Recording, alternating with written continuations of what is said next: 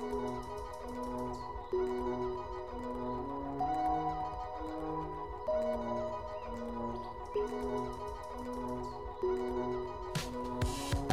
and welcome to Inequality Talks, a podcast from the volunteers of the Economic Equality Group at Mellemfolkelijk Samenwerken Aarhus. In each episode of Inequality Interviews, we interview experts in a field or topic related to economic equality. Today we'll be talking about the problem of food waste and how policies can support alternatives that try to address this problem. One such alternative is the NGO Skaldecafe, which works tirelessly to fight food waste in Denmark. Ann-Britt Jorgensen, who started the organization, is with us today to help us move one step closer to understanding the complexities of food policies in Denmark. This episode is made as part of the Our Food, Our Future initiative. The initiative, co-funded by the European Commission, is an international coalition of civil society organizations working towards changing the global food system to be sustainable and socially just. In Our Food, Our Future Denmark, we try to bring issues of food justice to the forefront of public debate.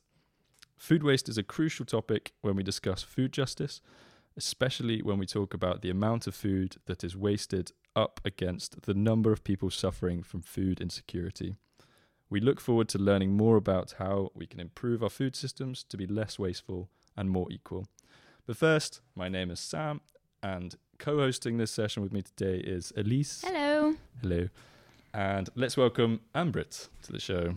Thank you. So my first question to you, Ann-Britt, is Skaldecafe.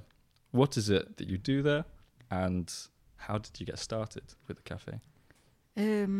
What we do there is a complex question because we actually do a lot of things, which means I'm going to go back to how we started it. It's a good story too. To get to the story of what we're actually doing now. It's in 2013 I started as a dumpster diver, not for the reasons that a lot of others started. I had a lot of guinea pigs. They eat a lot of vegetables. And I saw this TV show with these chefs who did a 3-course meal from leftover food. And I thought, hey, that's a good way to get vegetables for my guinea pigs. Were you cooking 3-course meals for your guinea pigs? No. Okay. I was unemployed, struggling with some illness, and lived with my parents at that time, trying to get back on my feet from all of what I was struggling with, depression, not knowing what the illness was that I had. Later I found out I had narcolepsy and Asperger's syndrome, and those two don't go well together, but the narcolepsy I can get medication for, so now I'm like a stable person who can do a lot of things. But I lived with my parents and had a lot of guinea pigs, and then I went to Facebook and searched for groups for dumpster divers to find someone who could teach me how to dumpster dive. And when I went out dumpster diving with the person I found out there were a lot more food in these dumpsters than what my guinea pigs were going to eat. So I took it home, and my parents were like, we don't need that. We have money. Why? Why are you taking this into the house? It's disgusting. So I started giving it to one of my friends because her economy was not the best. And then suddenly her freezer was full, and I still kept bringing home food that I didn't know what to do with. So I went on Facebook again, found these Facebook groups where people that did not have a lot of money were asking for help. And I started giving out food to people with a low income and people who were struggling one way or the other and who couldn't go out dumpster diving themselves.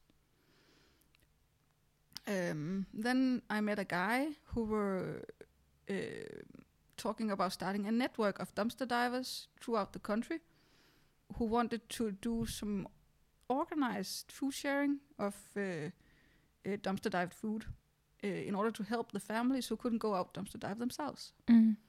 So we did that, started up that network, and that's how I actually ended up in Aarhus, because first I lived in northern Jutland, then I met him, I moved in with him. And then the authorities found out that we were dumpster diving and giving food away, and they called me and they said, come into the office. We want to talk about this. Oh, someone's in trouble. Was this the police then, or was No, this? the food authorities, making sure that everyone follows the rules. Yes. Right. So they said, come into the office. We need to have a talk about this. So I went into the office and they said, listen, we do find that what you're doing is a good cause. However, it's not legal. You cannot just give food out to people without being registered as a business. So it wasn't the dumpster diving that was illegal. It was the giving. It was food. for giving the food away. Away, yeah. You're allowed to dumpster dive, but you're not allowed to give food away without being registered. And in order to be registered, the food can't be dumpster dived. But so can you dumpster dive for a community as well? You know, like, is it possible to dumpster dive on behalf of someone else, or is that already illegal? You're not allowed to dumpster dive on behalf of someone else. There is a you can give food away 10 times a year, something like that, before you have to register as a business. But like, I mean, friends like No. give food. So Not even your neighbor. No. Not even your neighbor. Like No. Elise cooked for us the other day. Like if she does that 10 more times, then she With dumps. Oh, yeah. with food, right? Like But that's a different thing. so it's with dumpster divers That's a specifically. completely different thing. Okay. We're talking about. I'll get to that. Because I was talking to the authorities in their office, and what they said was, but you cannot give it out to people, but if you take it to them and cook it together with them in their kitchen, then it's okay. And I was like, Strange. what? So if I cook it together with them, then I can give it to them. And went home, looked in the law, and thought, okay, doesn't say it has to be my kitchen, or it doesn't say it has to be their kitchen. It can also be my kitchen. So we did a brainstorming on that one. Said, okay, let's build a kitchen. Yeah, why not? Just build a kitchen. So we went out and we had this trailer, like where you go on camping with, where they have these small stoves in them that goes on gas. The trailer completely ruined, couldn't go anywhere, but the small stuff still complete and still usable. So we took it out, rebuilt it, and around that we built a kitchen that we could take out on a trailer and put it up in a park under this big tent, and put up tables and chairs and barbecue and a sink, water, everything that we needed. And then we took all the dumpster dive food and put it up next to it. And then we said, come in and cook with us. Come cook, yeah. We have a kitchen. Come and cook with us. The first time we did it was in 2014, summer 2014. And there were around 120 people the first time. And Wow. I mean, we just thought, this might be a good idea. Let's try it. See what happens when we put up a tent and a kitchen in the middle of Aarhus. And how did people find out about it? Was it Facebook, or did they just see you? It was everyone's summer holiday, which means there were a lot of people in Aarhus. The weather was good, and there was a big white tent in the middle of a park. Do you need permission for this tent as well, or? We need a permission to use the space from the municipality. They have this platform where you can book a park in Aarhus, and then you can use it for the whole day. So we did that. And that was basically the permission we needed, because as long as we cooked the food together, it was within the private sphere, and we didn't need any other permission than that. And we just want to see if it was a good idea and if people liked the idea. And with 120 people the first time, we thought, okay, we're onto something here. So we did it again in the same park. And then I think it was P4, the radio, stopped by, did an interview. And after that, I don't think we did any more events on our own. People started calling and saying, hey, we're going to make this event. Do you want to come and join us? And we can do it together. And it was still within the private sphere, doing it together with other people. So we were cooking together in events that other people made. Obviously, the authorities found out, called me again. I was just a few months after I started. It was in Aarhus Festuge. We were putting up in Rådhusparken, the tent, and they called me and said, "Listen, you cannot do that. Cannot just do what you're doing." I said it was the same person I talked to, and I said to her, "Well, you said that if we cook the food together with people, we're allowed to do it. The concept is like this: we cook it together with the people that come on the day." And then she went really quiet. Oh, For a while. I guess I did say that. And then she was like, "Oh, but then I can't stop you." No, you can't. Okay. So that's where we started with cooking together with people. And the initiative became really, really popular. And we were calculating at some point that we were doing 1.5 event per week with this setup. Wow. Where we and every time we did an event, it was like 3 days.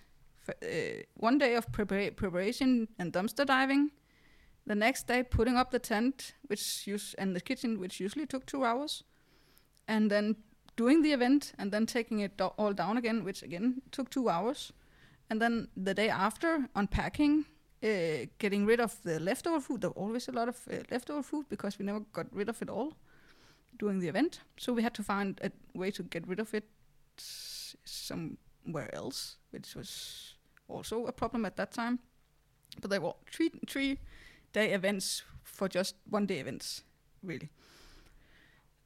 It was getting really hard for the volunteers to do 1.5 event like this. So we had to find a solution where we could have a place in Aarhus where we could be and have events, and so we didn't have to get the mobile kitchen out as much as we were doing. So we started talking to the municipality about, is it a possibility to find somewhere in Aarhus where we can do something, put something up? And they found an empty space in Kalkværksvej, where they said, okay, you can be here for a few years because we don't know yet what's going to be built there. And about the same time, the CARES pilots contacted us. And they said, listen, we're going to do a school project together with an organization in Aarhus. We have this idea with these public fridges. And we wanted to ask if you want to be part of the school project and do it together with us. And we could see that when we did the events and all the surplus food we had, after that could actually be a solution for us to get rid of that in those public fridges. So we thought, great idea, let's do it. Maybe could you explain for the people who don't know what Chaos Pilots is? Just so Chaos Pilots is an education, and I actually don't know that much about the education, but I know that they do a lot of different community projects and activism related studies, things like that. It's sort of an alternative education you can take, but it does educate a lot of project leaders and things like that. So these students did all the work with setting up the first public fridge we made, the Fællesskabet Free Fridge Aarhus, which was at that time just one fridge and a cupboard for dried foods. Mm-hmm. And then after they had done their school project with it, like registering and maintaining and finding out how to run it and things like that, they left it to us so we could continue running it. And as we could see that this was actually maybe a better idea than what they had thought it was going to be, we expanded first with another fridge, and then with 2 fridges more, and now we're up to 7 fridges. along with the initiative having started as Free Fridge Copenhagen and Free Fridge Kolding. So it's actually spreading out to other places in Denmark now. Then we had to move from Kalkværksvej because they were going to be built, and the municipality gave us a place in Jægersgade, and then we had a lot of funds. Well, as the project got more and more popular, there were also funds who started wanting to actually give us money. Because in the beginning, when no one knew what the idea was, we were having trouble. Even the municipality was like, "You are gonna be doing what? Why?" It's like they had to see the idea before actually figuring out that was actually a good idea. But did they not believe it was necessary here in Aarhus, or like what do you think the hesitations were? I remember when we first got the idea, we went and talked to the chairman, the head of the social department in the municipality, Thomas Medum. We went and talked to him about this idea that we had. That was before we did it all. Sitting in his office saying, "We have this idea. We think it's a great idea, but we need a location for it." And he was like, "Yes, but there are a lot of organizations who like locations, and we don't have that much space to just give out, and I'm not sure what it is that you actually want to do, and you're not started yet." And I remember, and that is what I remember the most from that meeting with him. He said, "But I believe that there should be room for some anarchism." Interesting. That for me, that was like... What did he mean by that? To go out and do something ourselves. Like something less official. Or we didn't need the municipality and their approval, and we had to just go out and do it. So in a way, he was kind of giving you like a green light. A green light to just take charge of it and then do what we wanted. I think that's quite cool. But to hear a politician say that was for me just strange, but also really like, wow, he's a politician and he says that. Okay, let's do it. So he was like, do it. And he was also actually the one who, a few months later, gave us the Aarhus Takker Award for the same project. So obviously he was backing the idea, but because we weren't started yet, he wasn't sure he could just give us a location. So he wanted us to show that this could actually work and that this was actually a livable idea. Before he started showing his support, but he has been supporting us all the way after that. It's like he needed to make it more official. He needed the proof that he needed us to show him that it was a good idea. Exactly. Yes. Yeah. He probably couldn't publicly support it if you didn't have that proof. But we have had a lot of support from him after that. Also because I was unemployed at the time. We started it. And at some point, the job center said to stop doing it because it wasn't making me self-employed or Were you on? Were they saying that you couldn't get A-kasse if you? I've never been able to get A-kasse because I went from the university to being ill to being unemployed to still being unemployed. Right, and you need to have worked a year. Yeah. And I had never worked before this. Mm-hmm. I've been unemployed for 14 years before this, struggling with my illnesses. And at some point, you just get bored being unemployed. Yeah. So that's why we started doing something like this. And then when the job center said that we should stop doing it because it wasn't leading anywhere and we had to go out find real work. Real work. Real work. Air quotes. Yes, exactly. At the same time, in the same department in the municipality, there was this meeting where people were talking about initiatives and projects, and someone said, Skraldecaféen, that's the best project ever. how do we get more of that? And we're like, we've just been told to stop, and now you want more of it? Really? So we sent Thomas Medom a mail again and said, listen, we have just had this experience with your people, the one in his department. We need to find out how to solve this. And he was like, yes, come to my office. And he had put up a nice table with coffee cups and cookies. And then he called the chef of, or the, what is it called? Boss? The director of the job center and a few other high people. And then he said, listen, I can find 200,000 in my budget. And then you'll get them through the system fast. And then they can be employed in the project, in a flex job, and then that's sold. So the director of the job center went back to all the social workers on our cases and said, listen, this is how we're going to do it. And after that, it was just... So they left you alone after that? Yes. And it went really, really fast from there, getting through the visitation for flex job. And now I'm employed pretty much by myself.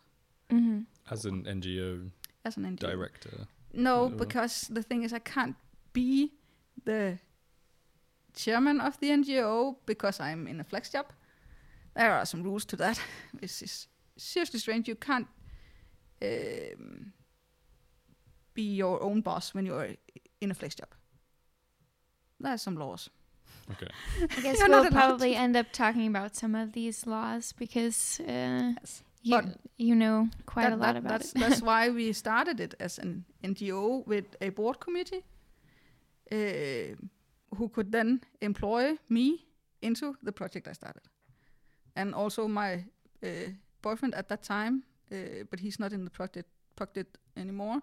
He left when we split apart. So now I'm kind of running it all on my own. But the constellation with being an NGO with a board, I think is more making it more stable because then not everything is on me suddenly. Mm-hmm. I have a board of people who are equally engaged in the project, who also wants to help solve all the issues that shows up. There was a lot of a lot of difficulties getting to the point where we are now. A lot of things that had to be solved in order for the whole project to be able to develop, because we kept running against walls that were like trying to be setbacks on the project. Mm-hmm. So that I can't. I have given up counting how many times I was close to giving up because it's like, okay, another road on another block on the road. Yeah. Mm-hmm.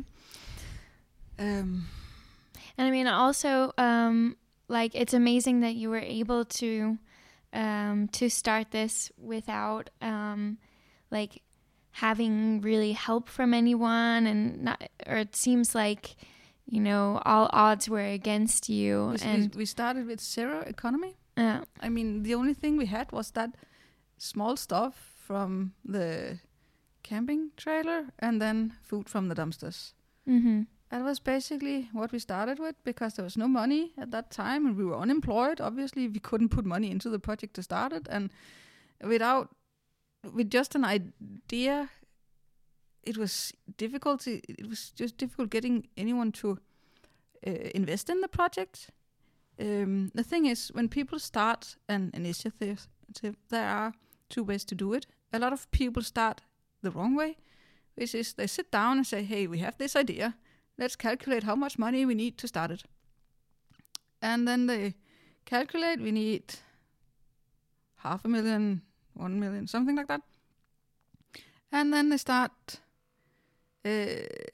writing fund applications and being rejected again and again and again and again, because they haven't proved yet that the idea is good. They only have an idea. And there are a lot of funds who don't want to invest in something that is unsecure. Mm-hmm. But if you start off by showing that your idea is good, I remember not long after we had started, I actually had the first fund call me, asking for bank details just so they could give us money. I was like, okay, but we haven't written an application for your fund. You just want to give us money? Sure. And then it's like, wow, that's a nice surprise. Yeah. It's like they called me and said, hey, we have chosen you to be part of our fund giveaway this Christmas. What's your bank details? It's like, okay, thank you. I think so. That was the easiest fundraising I ever did. Was just picking up the phone. So, yeah. But it's a shame because sometimes you do need some money to start out a project. I mean, everything costs money, basically. A lot of people think you do. But that depends what you want to do, because a lot of things you can just reuse. Yeah. I mean, start with what you have instead of what you think you need. But that's a common, I wouldn't go as far as saying misconception, but like I would agree with Elise is that the idea is that like if you have a project, you need some cash. And I think you've proven pretty amazingly how that doesn't need to be true. Yeah. But I can imagine so many people being demoralized. If you start your project off by looking at what you have and saying, what can I do with this? How can I start a project from what I have? Instead of saying, I want to do this project, and for that I need to get this. Otherwise, I can't do it. Then build the project on what you have instead of what you need. And then it's about being or having as much perseverance as you have had in this project. Obviously, you want to actually you want to work for it, and you want to fight for it, and you want to really want it to happen. Otherwise, you're not going to succeed in it. I mean, I could have given up 10 million times along the way.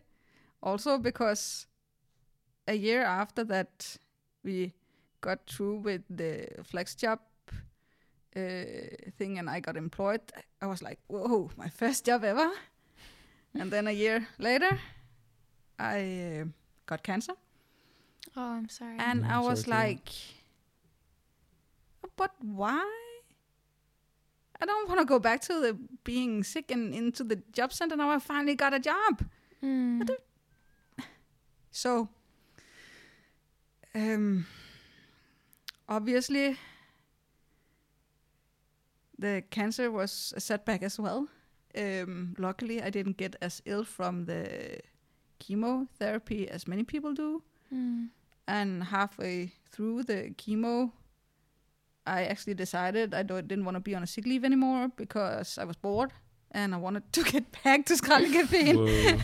And I couldn't be back to your baby. I mean, I was just sitting at home waiting for it to be Thursday, so I could get go out and get another chemo treatment and then go home and wait a week. And I was like, this is just boring. I want to get back to work. So now I don't want to be on sick leave anymore. I'm going to go back working. And then the Thursdays and the chemo is just something in my calendar. So wow. That's really strong. Yeah, definitely. I can say that's how much it meant to me, because I got cancer again a year later. Yes. And the worst part about the cancer is that I had to be away from Skraldecaféen for a period of time. I was like, I just don't have time for this. I mean, so the second time I was told I had cancer, I cried. Not because of the cancer, but because I was afraid I had to go through another chemo session, which would take a lot of time. And I just didn't felt like I had that time because there was so much else I wanted to do. So when they told me that I only just needed to have a surgery and then it would hopefully be gone, I was like, yes, I'm not having the chemo, it's just surgery. And then, so I was like, fix it and move on. And then, yes. Wow. I'm really, really bad at being sick because I like my job so much that all of that is just I mean, it makes sense. Like, you're doing some like really, really meaningful work, which I feel like not so many people can say that actually. Like, I think most jobs that people have, people feel like they're not actually meaningful to them. And also the struggle to get to where you were, to have set up this initiative, right, with all of the setbacks. Yes, I can understand. I've been saying that I'm probably the only person in Denmark who gets paid to jump around in dumpsters. But I know that I am a privileged person to have this job, and I know that a lot of other people would probably love to have that job. I don't know if anyone else could do this job because it's built around me as a person just as much as it's built around the Skraldecaféen. Because when you do have Asperger's, you can't just fit into any job. Mm-hmm. You need to find a job that fits you. So my job has basically been built around me as a person, so that it fits me, and I don't think it would fit anyone else. But to get back to what we actually do in Skraldecaféen, it is a constantly developing project. So we do a lot of stuff. We still do the cooking sessions where we cook together with people, and we also still have the fridges. We pick up food from 12 different stores each day, and are still every day With consent. So these stores. We have volunteers who go out to the stores, knock on the door, and then the employees have packed all the surplus food on these trolleys, and then they hand it to our volunteers who put it in the cars. So no more dumpster diving. Woohoo! Yeah. Obviously, I still do dumpster diving just for the fun of it. Also because I want to still like feel I'm in it. Yeah. Because that's where I started with the dumpster diving. Always go out dumpster diving on 1st of January. That's a tradition. Oh. Because everyone are having hangovers and I'm not, so I get it all to myself. And would you say the food that you pick up, how much is it so that people listening can have a feel for how much surplus food grocery stores have every day? That also depends what day it is, and also if it's around the holidays, like the Christmas holidays. We had this big sharing where we brought in over 10 tons in one day. But on 10 tons. 10 tons. Yeah, that had to sink in for a second. I was just like, oh, 10 tons. Wait, 10 tons. 10 tons, yeah. Like a heavy car is a ton. In like, one day, yes. Yeah. Whoa. In one day? In one day. 10 tons from 12 supermarkets? No. That was the Christmas sharing where we had made deals with all the stores that have closed during the Christmas and got all their leftovers. So that was a little extra. Okay. So red cabbage and potatoes. Yeah. Christmas cookies. A lot of Christmas cookies. Yummy. I'm not sure what I would do with 3 tons of Christmas cookies. Eat them. Yeah. And I even had a call after Christmas from one of the stores that was supposed to be called before Christmas, and we heard nothing from them. Then they called me after Christmas and they said, hey, are you also picking up after Christmas? And I was like, yeah. Okay, we have a lot of Christmas cookies. Do you want to come and get it? And they were close to my doctor, and I had to go to the doctor anyway. So I was like, sure, I'm coming tomorrow. I have an appointment with the doctor. So I went to the doctor, and then I went to the store afterwards. And there were like 3 pallets of cookies. Oh. Okay. And then they came and said, do you also take food that's due date? It's like, sure. What do we have? And they came with half a pallet of cola. The possibilities are endless with cola. There's always more things to do. But yeah, so what else are you guys doing at Skraldecaféen? Is there anything else you want to share about it?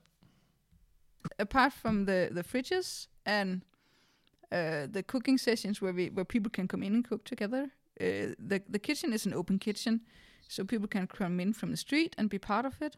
which also means that the homeless people who don't have a kitchen to cook anything in, either they can go to the shelter and have whatever is served, or they can come in and cook something together with us for themselves and be part of a community, which will also help them stay away from the bad communities. Mm-hmm. We have this young guy who came to us from the homeless shelter. Now he's rarely there anymore because he is in our place, and that has really helped him grow as a person. We also do workshops for school classes, and we do birthday parties, and we do all sorts of things that has something to do with food and with educating people, either in regard to food waste or in regard to, we have done some plant-based workshops where we cook plant-based, but still from surplus food, which means that we suddenly bring two different subjects together with the surplus food and the eating more plant-based. We do a lot of educational sessions in different ways, also learning people about what it's like to not have a lot of money and be dependent on something like this. Even our neighbors are the homeless organization, and they have these poverty walks where the homeless take people out on tours to show them what it's like to be homeless in Aarhus. And all of these tours starts in front of our fridges to show people that our initiative is actually a really important part of being homeless in Aarhus. Because we make it easier for the homeless to survive. So we have a lot of work together with them in order to teach people what the possibilities are when you hit the bottom. Mm-hmm. So you redistribute surplus food while at the same time also helping vulnerable people in society, and then at the same time also helping to change the culture with education programs and workshops. Basically, we see food waste a lot. We see food waste differently from what other people see it. When you look in the medias, there are a lot of this food waste is something that has to be stopped. We see it as food waste is a resource and it's a tool, and we are just using it wrong. We don't necessarily we shouldn't see food waste as an isolated problem, because it is actually something that we can use to solve a lot of other problems with. So instead of just saying it has to be stopped, we should see what we can use it for in other parts of our society. Like what do you mean? Like people with a low income, they are in need of it, so we can use it as a resource and a tool to give them a better living standard. We can also use it as for teaching purposes, because it's surplus food. It's already been thrown out. So if you have kids coming in to learn about more environmentally correct cooking, what do you call it? Plant-based cooking, basically. It doesn't matter if they fuck it up when they cook, because it's already been thrown out once. So it can be used as a cooking tool for kids, instead of having to go out and buy a lot of food that they can experiment with in order to learn to cook plant-based food. You take something that's been thrown out anyway. You don't have to pay for it, and they can experiment with it all they want, and suddenly it has a purpose instead of just being waste. But do you see this as a temporary fix to the current system that we have? Because we waste, everyone always hears this, 1/3 of food that's produced is wasted.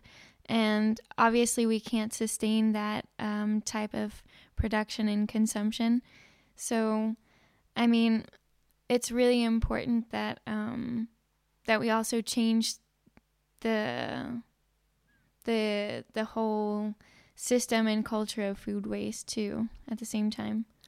This is something I talk with Selina Juhl about a lot. I don't know if, for those who do not know who Selina is, she is like the food activist, like the biggest food activist in the world, basically. She is the one who started the Stop Food Waste with the small yellow stickers you see in the supermarket. She's the one starting that for many years ago. Had a lot of awards for her work, and she is a big reason why the food waste in Denmark has gone down with 25%. That's a lot of her work. And is the reduction then from the retail side or the household side or the farming side? I think mainly the stores are responsible for the main part of that reduction.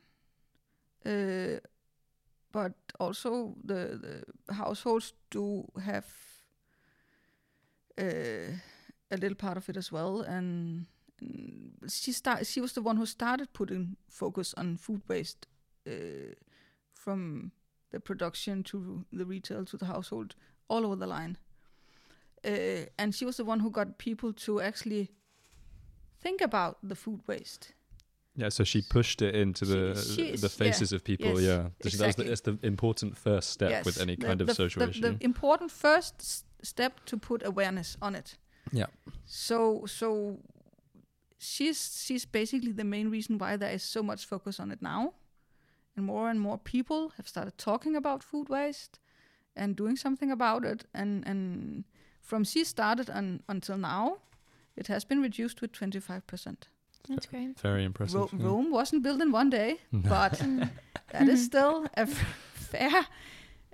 I mean, we need, as I said, we talk about this a lot.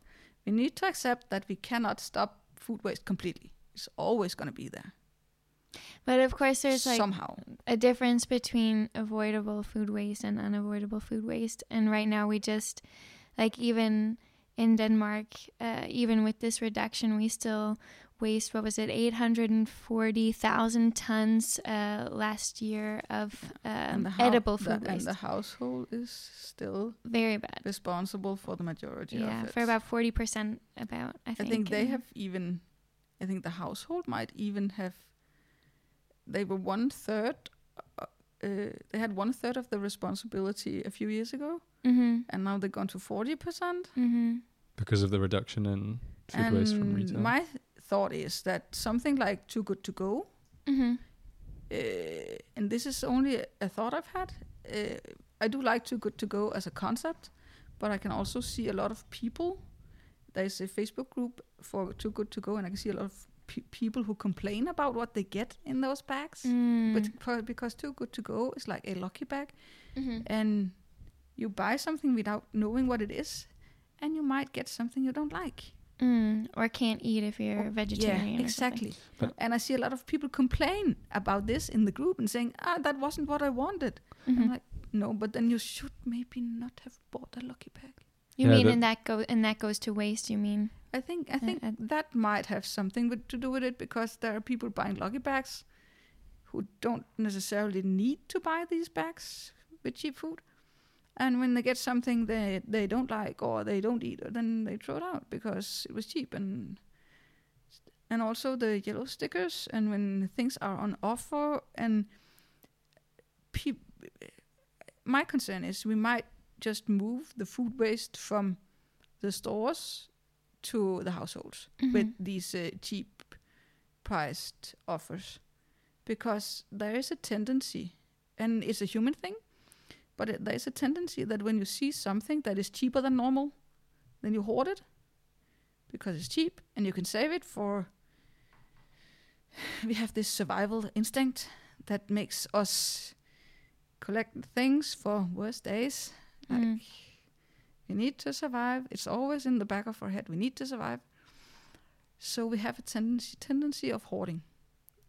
Basically, everyone has this as part of their nature because we're humans. And when we see reduced prices, we tend to buy it all because it's cheap. And then end up in our fridge, and we're like, okay, I might not be able to eat it all before it goes bad. Maybe it was stupid I bought it all. Mm-hmm. But we don't think about it at the time we see it because it's reduced price. So I think my concern is that these reduced prices, even though it's a good idea, it end up as food waste in the households sometimes. Yeah. I mean, and that's why, like you said, you can't just look at food waste as one isolated problem. It's also part of a whole culture of one not knowing how to tell if a food is actually bad or not, to not knowing how to recover food and use it in a different way, or properly preserve it in the freezer or something. And then also just a general culture of buying too much, and then not appreciating really the things that you've bought. Also, I think it comes with a level of affluence. If you've never really had to worry about money, I think that you don't really have the same appreciation for food as a necessity, because it has always been there. And not just food. We are a rich country. A lot of people in Denmark don't know what it's like to not be able to buy what. Obviously, we do have poor people in Denmark, but the majority still don't really think about that. If you can always just go out and buy a phone, you can always just go out and buy new. You can always just so we do have a lot of this buy and use and throw out mentality. Like, we can just throw out and buy new. Everything's disposable. Yeah. But then my question would be then, like, how do you then educate people or encourage people to start to value food maybe a bit more or a bit differently, so then there's less household waste? I don't think you necessarily have to do it that way. I think you need to make people think about if they actually need what they buy. When you see something with a reduced price, you have to think about if you actually need to buy it just because the price is reduced. But it's so easy to fall into that trap. Like, it even is. like and I've had a lot to of people do it. Like, I've had to really, like, when I was younger, I used to just, if I saw a reduced sticker, even if I didn't want it, I'd buy it. And it really, like, I'd feel like my brain was controlling me to just, even if I was like, do I really want 4 packets of Doritos? Yeah, go on, that's great. You really need this. I want 4 packets of Doritos. Yeah, me too now. That's a shame. Now, that is why I see the fridges that we have made as a solution to some of that. Because if you buy 4 packets of Doritos and you find out you can only eat 2 of them, obviously you can go and put the other 2 in the fridge and someone else might want them. Yeah. You can also, sorry to interrupt, you can also, like, encourage that at a community level. I think it's fantastic that your organization exists, and I think it will always be necessary, because there will always be, like, I think we can certainly reduce waste at a systematic scale, but there will be some overproducing or like some leftover in the farm or whatever. But I think you can encourage people to, like, if you don't think you can eat the food, then you can give it to your neighbors, or, you know, like... Yeah, but that is the thing. You're not allowed to just give it to your neighbor, because the law says if you give it to a neighbor more than 10 times a year, then you have to be registered as a food business. Then maybe that's a good segue into the laws, because that's I mean, you're an expert in this, and many people know about it because you're never confronted with these food laws unless you're maybe a corporation or retail like company. So why is it that these let's just take this one for example. Why is it that you have this law that says you can only give food to your neighbor 10 times a year? we have this set of laws around food businesses, but they're very. It's like they don't really make space for. They don't really make space for you as a private person to do anything with your food other than throw it out. They don't make space for the supermarkets to do anything with their food than throw it out, and the same basically goes for the producers, because there are so many rules to what they are allowed to do with the food. And these rules goes even for you as a private person, because it says they have this small limit as to what you can do as a private person. You can, I think it's either 1 or 2 meals, but then you have to cook it as meals, and 1 or 2 meals per week that you're allowed to give to someone else, or like a bigger amount of non-cooked food that you can give to someone else 10 times a year. They keep changing it, but there is a limit to how much you're allowed to do as a private person. Why? It's for some sort of security reason, that if you start to distribute bigger amounts of food without having some sort of control with it, there's a bigger risk of someone getting sick. Also, yeah, that seems absurd to me. No, yes. Like obviously you need some kind of protection. I think they food, are. but I think they are being overprotective, and I think our laws are lacking some flexibility.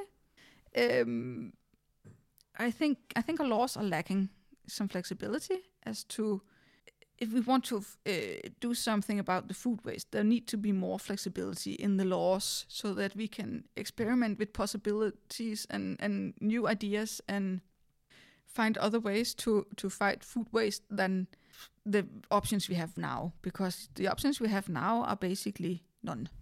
I mean, there are a few, like what we're doing, but we are still under a lot of rules that we have to follow. I am still fighting with the authorities now, because we have the fridges, and there's no law on having fridges standing in the middle of nowhere. Which means the authorities are confused. it shows how unique Skaldet Cafe is. I mean, it's like moving in a gray zone. This, because if you do something in a new way that hasn't been done before, all of a sudden the authorities are like, there has to be laws for what you can do. And now you've done something that we don't have a law for, so now we don't know what we should tell you that you're allowed to and not allowed to. And I'm first they suddenly showed up. They have these like a patrol that comes out unannounced to control. And they saw the fridges and they looked at the fridges and like, what? And the only thing they said was, but you have to be registered.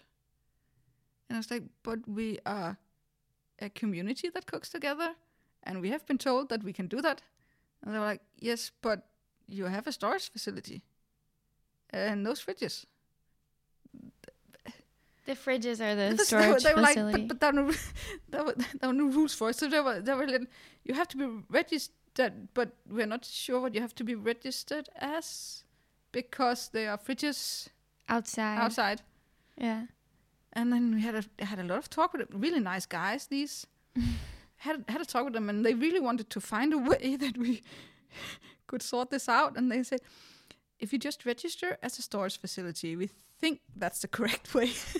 So they also weren't entirely sure because of the grey area. Yeah, it was a grey area. But then we're like, okay, you're storing food in a fridge, and yes, then someone comes and takes it, but it's still maybe just a storage facility. So if you just register as a storage facility, then we think that's okay. So we are basically registered as a storage facility. Okay. Which I think, having heard of what you guys do there, is not a very accurate description of. But what else would you? I think it's hard to define for sure, but I mean, we store food in a fridge. Yeah, I mean, so isn't every building a storage unit? Yes. Yeah, let's dive deep. Let's have a philosophical discussion about what is it. Then when we moved to the new address, we had to be re-registered, and then they had to come and make this startup control visit, the authorities, to see if we were registered correctly and doing things correctly. And they came into the kitchen and they started asking questions about what we're doing in the kitchen and what it was going to be used for. And it turned out that was in order to find out if the kitchen had to be registered as well. And because then it needed an approval for being a production kitchen, which means that there are a lot of rules suddenly we would have to follow in regard to cleaning and things like that. So when I started talking about all the workshops we do and the cooking sessions and things like that, I said, oh, then it doesn't have to be registered because that's like a community thing. And then they looked at our big storage facility where we keep the things we use in the kitchen and like that. And because it's being used in the kitchen, that doesn't have to be registered either. So it was only the 7 fridges that had to be registered. The only part of our organization that is actually registered as a food business, because it's not a community thing, it's the fridges. But because there are no laws in regard to it, we kept arguing about what the rules were in order to have these fridges. And these people that came out were different ones from the ones that were the first time. And they kept saying that you cannot have the fridges like that.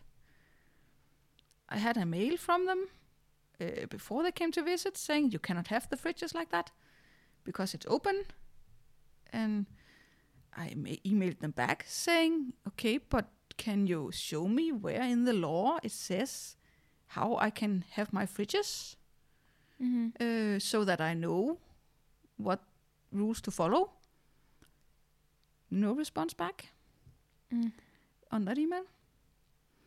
Then they came and visited, and again I asked, can you show me where in the law it says how I can have my fridges so that I know which rules I have to follow? And then they say to me, there are no laws, but we have this intern document that we can give you advice from. And in this intern document is for these roadside shops, small shops standing beside the road, that has to be closed, like in a closed shed. And I'm like, but we're not a shop like that, and it's mainly fruits and vegetables that we have. So what about those? You have these small sheds standing next to the road where people have berries and such. They're open. Yeah, I've seen those, so is that illegal if our fridges cannot stand like they are? Yeah. Because what they said was that, but what about rats? And I'm like, but it's a fridge. It's closed. It's closed. Like a fridge is probably more secure against rats than a wooden shed would be. Yeah. But what about lions? You know, you got to think of all these things. Like what about Darth Vader? And then what if they started. Well, can't you just build a front in front of the fridges with a door so that people can walk in? I'm like, but if they leave the door open to that, the rats are gonna get in anyway. And if we build a closed front, we're gonna have drug users sitting in there fixing. Is that gonna be more hygienic than having it open? It sounds like an absolute minefield, these laws that you have to like acrobatically navigate through. Yeah. But then they also said that another solution was to put up a camera, so that we could keep an eye on the rats. The rats. And I was like, but I don't want to put up a camera because then people are gonna feel they are being watched. Yeah, all the time. Understandable. Yeah.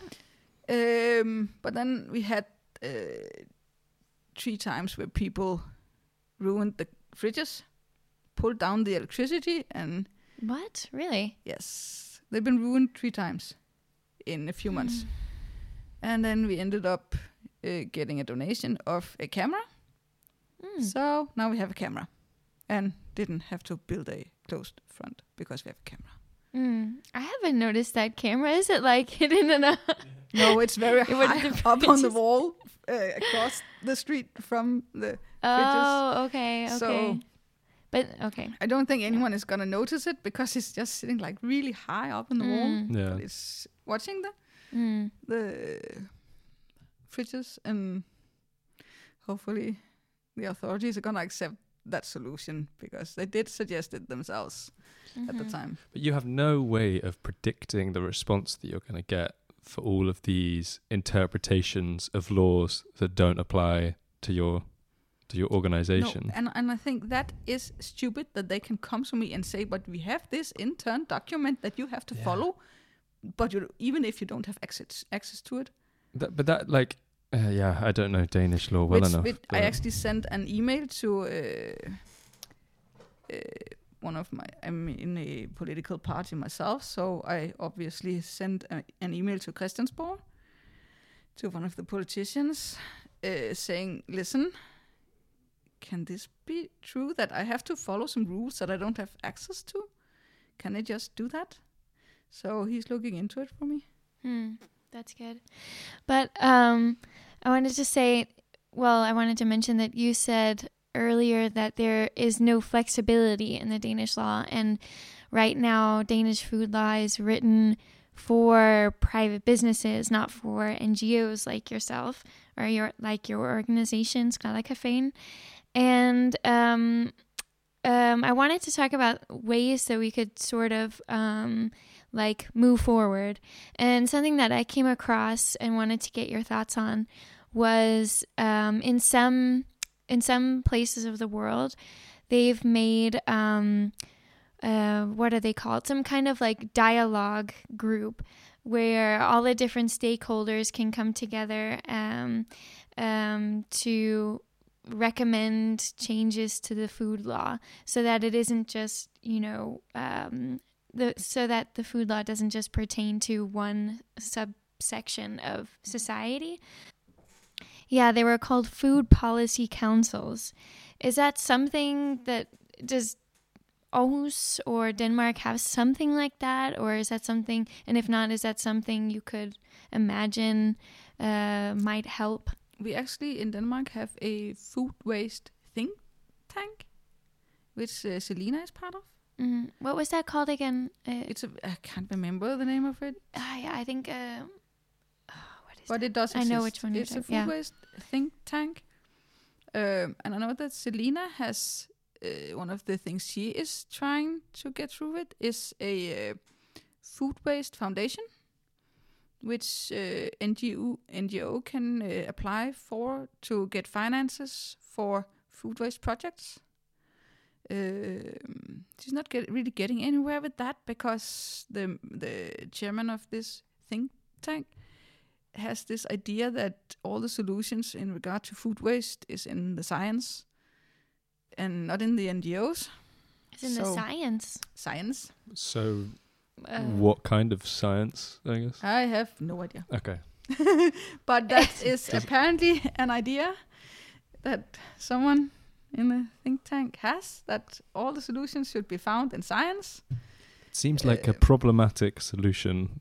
Is to only lock yourself on one solution. Yeah. Yeah, when obviously something like Skræddercaféen is already doing so much with redistribution and exactly education. And the more focus we have on the food waste, the more of these NGOs are popping up. And what I've seen, obviously being one of the oldest food waste NGOs in Denmark, if not the oldest food waste NGO, apart from the one Selina has, maybe. What I've seen over the years is that people have the good intentions when they start. They have the will to do something. They start an NGO, but due to the lack of finances and with the work that is in it, without having anything to support that work, everything has to be run by volunteers. At some point, they just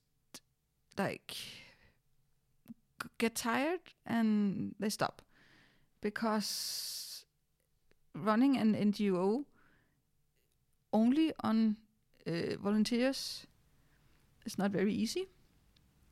No. But if there are some finances into it, and someone, like in the Skraldecaféen, there is someone employed to actually run the NGO, there is a foundation to build it on. Because that person who's employed isn't just suddenly gonna walk away. Volunteers have the freedom to just stop and walk away when they get tired, but an employed person can't just quit and go. There's always going to be a foundation to have the project based on. And I think that is one of the main reasons why a lot of these NGOs ends up dying again. So many people have tried and failed because there's just no funding for it. And a lot of the funding options available will always say we don't cover operations. Exactly. Like Drift. We will only cover projects. Yes. And then there are also the bigger foundations. They often support either the food bank or they support WeFood. And when they say, but we have already supported these, so we don't need to support another initiative. Right, because food waste is not a problem anymore. We have already supported the big organizations that work with this problem, so we have already done ours. So in my opinion, based upon what you guys have been saying, it's largely a political problem because of the lack of funding, because of the lack of support, because of all these problems you've got with the law and the lack of recognition of how useful something like Skraldecafé can be to a community when trying to deal with the problem of food waste. So it sounds like there's a lot of constraints in place to enact effective food law in Denmark. And it sounds like you've already personally experienced these problems. As I see it, it would be possible to experiment with more solutions, more creative solutions, if we had a part in the law that were considered NGOs.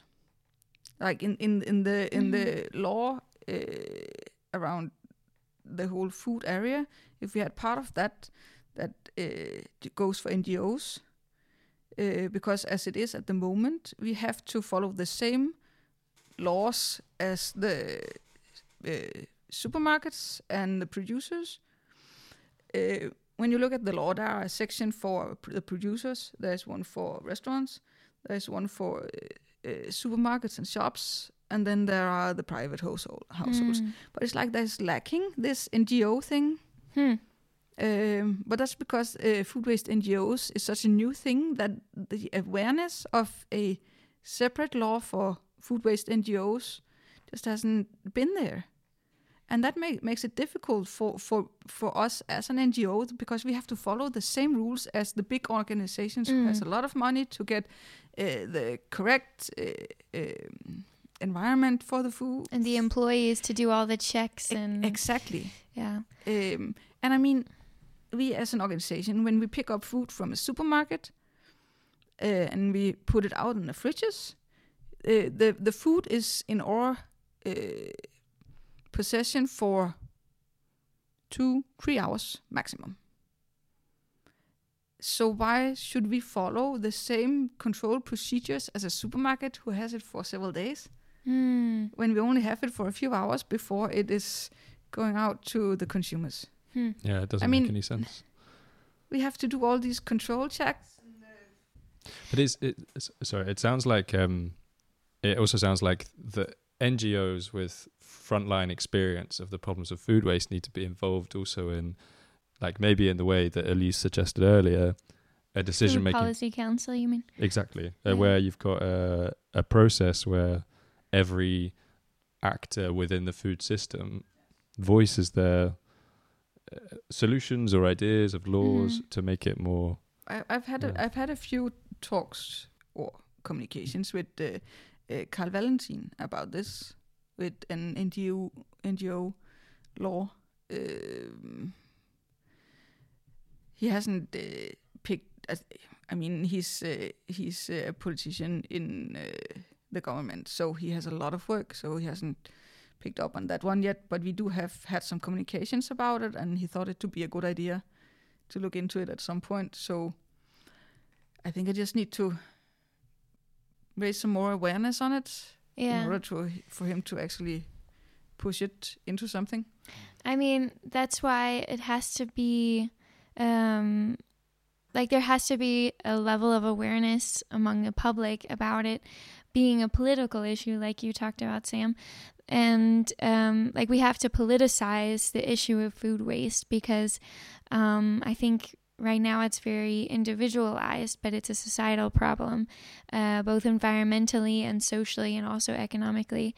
And if there isn't the will to change something, and the public awareness of all of the challenges that you talked about today, but then politicians won't really give a shit unless their constituents are saying, oh, this is actually a problem that we care about. I mean, I think we need that food law looked through. We really need that flexibility into it, so that NGOs like ours doesn't have to move in gray areas to find solutions, and then have to argue with the authorities in regard to if it's legal and not legal, because we're doing something that no one else has done before. We need the flexibility for NGOs to actually be able to experiment with solutions. Otherwise, the ideas are going to die before they even get anywhere, because they're going to be strangled by laws that will just kill the fire. Yeah, that don't even apply to their situation as well. No, there has to be a possibility to actually try new solutions for handling the food waste problem, not as something that should be stopped, but to see what we can do with this as a resource in our society, because food is a resource. It's something everyone needs. So of course it shouldn't just be something we see as waste, but as something we can actually use for the people in our society. Yeah, it's also a resource that has a lot of negative externalities. Like if there are large piles of food waste that decompose without enough oxygen, then it's a big polluter, for example, for the environment.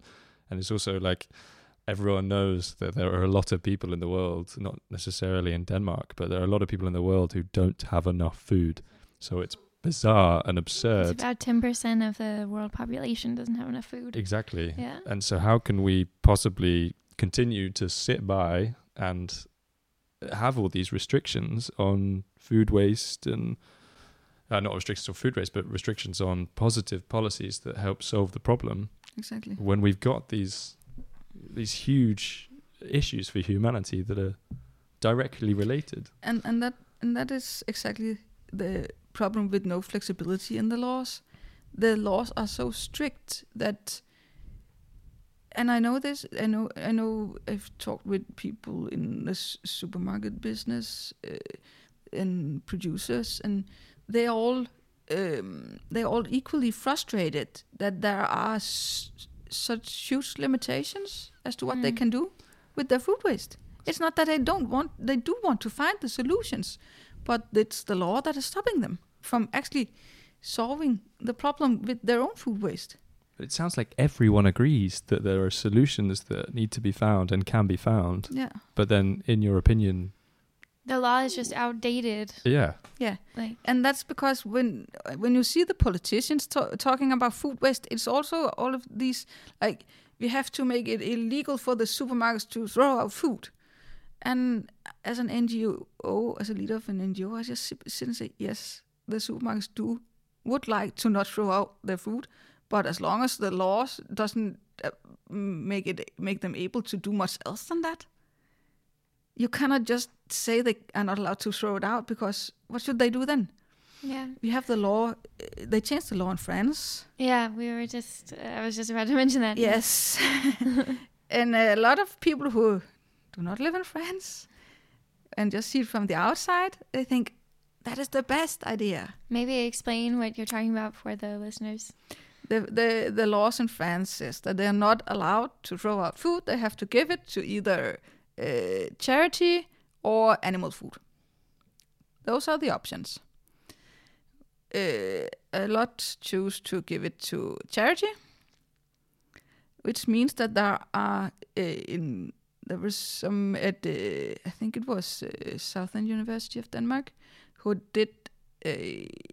looked into the problematics about this law in France, and found out that a lot of the charity organizations were drowning in this food waste. And suddenly it had become a waste problem for the charity organizations. What? Because the supermarkets, in order to not be fined for throwing out food, they always send the 20% extra food that might be eatable when it was at the supermarket, but had gotten rotten once it got to the charity organization. So they were left with the supermarket waste, and it became a financial problem for them to get rid of that waste. Wow. Also, the charity organizations got a lot more food than what they were able to use in the organization, and suddenly they had a lot of surplus food that would just go bad. So it sounds like a law that was created to sound like effective policy without actually being effective policy. A lot of these charity organizations ending up having to say no. They did not want that food because they were just not able to handle the amounts of food they were getting and the amounts of waste that were coming with it. Mm-hmm. So then we only left with the possibility of giving it to animals.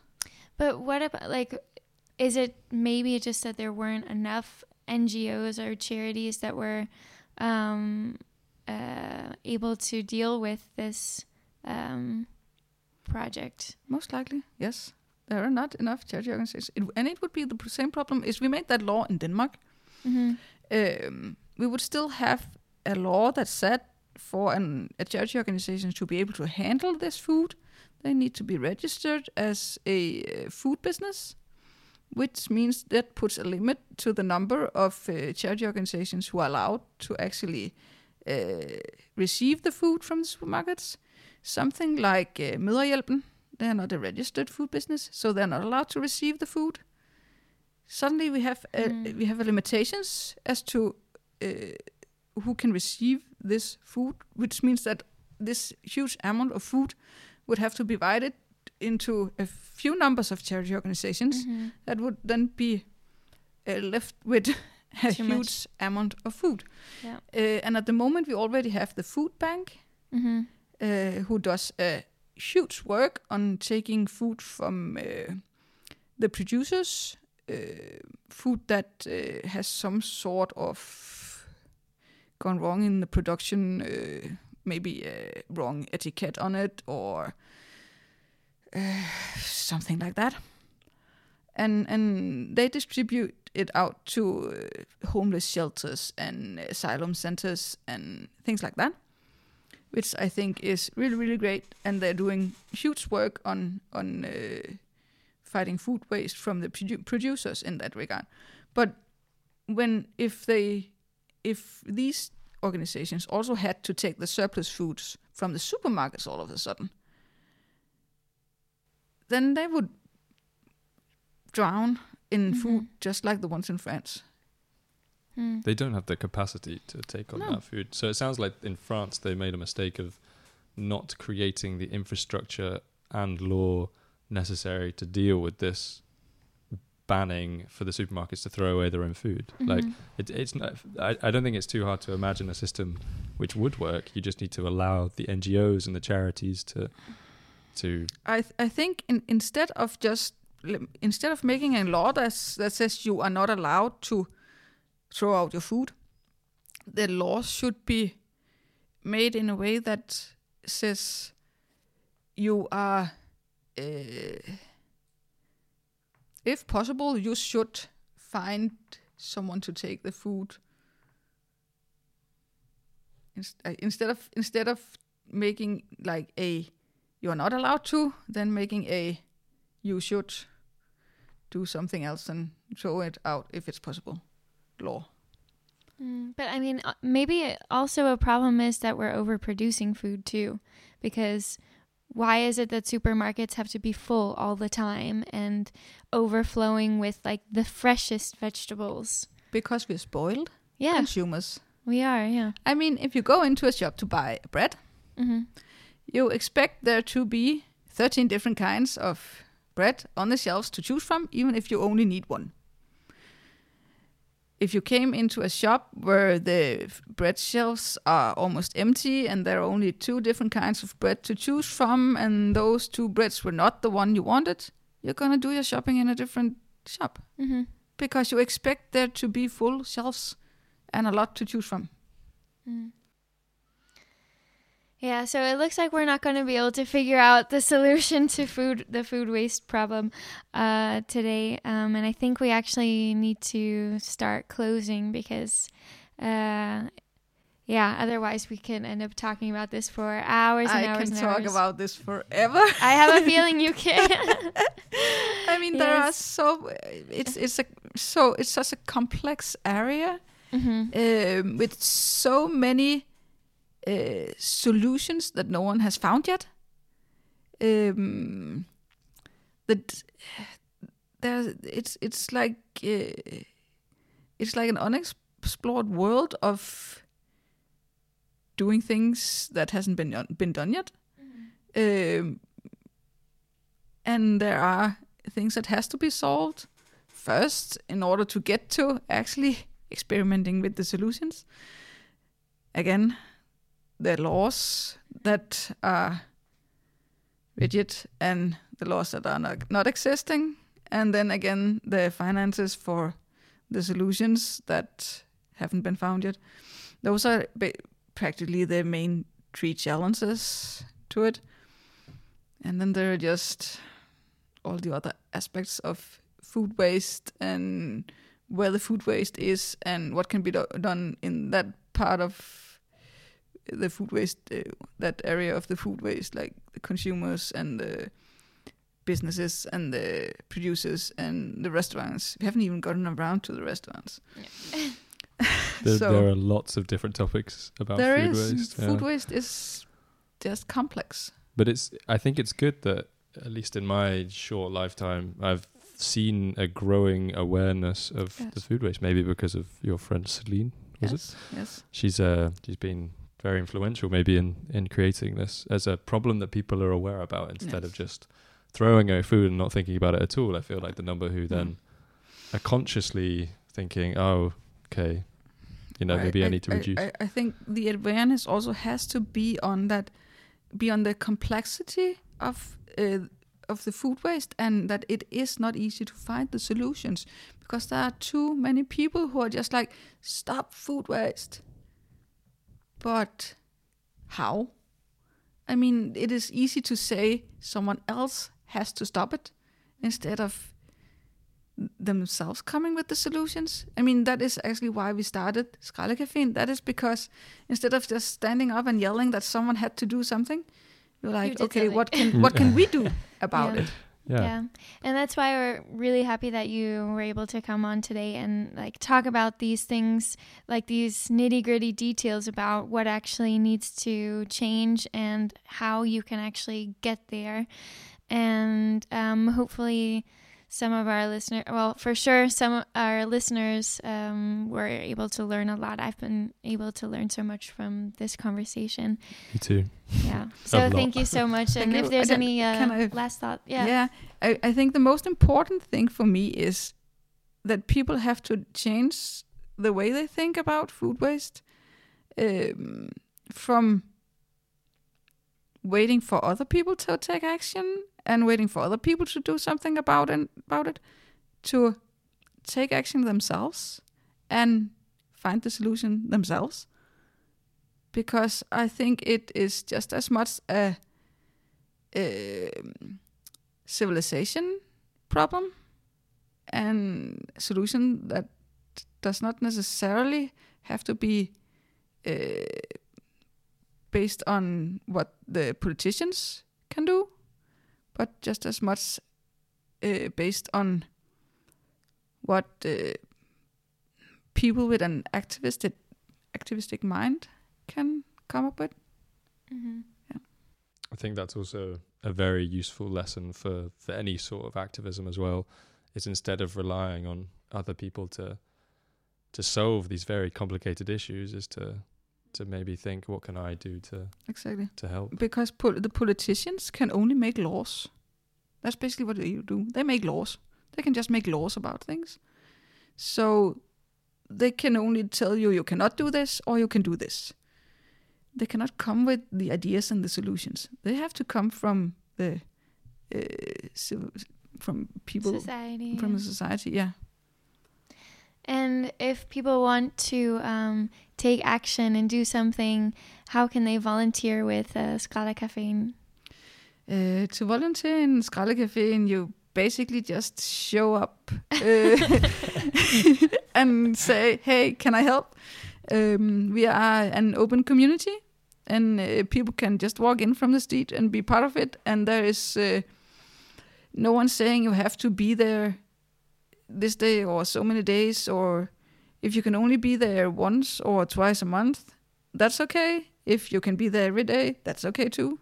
And if you can't lift heavy stuff, then you can probably do something else. So there's always space for people who just want to take action. And we are also, as I said, a constantly developing project, so that if people come with some ideas that they think we should be part of, or we should try to investigate and see if it's possible, we are open to other people's ideas as well. Sounds amazing. Maybe I'll come along next week. You never know. Is there anything you'd like to plug or promote before we close? No, I think if I don't stop talking, I'm just going to continue.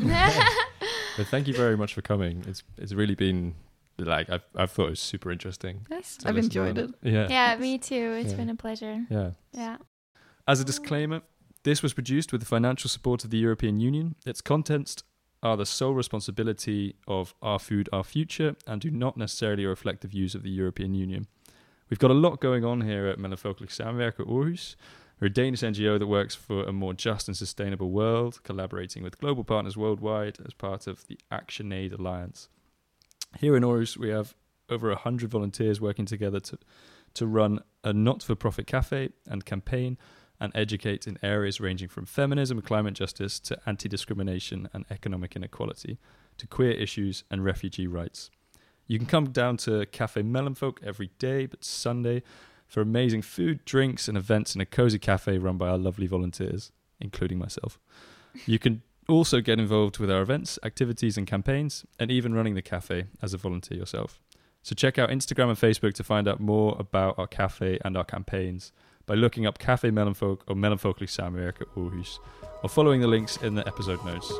And check out Podbean, YouTube and other podcast providers for more episodes, interviews and cool stuff.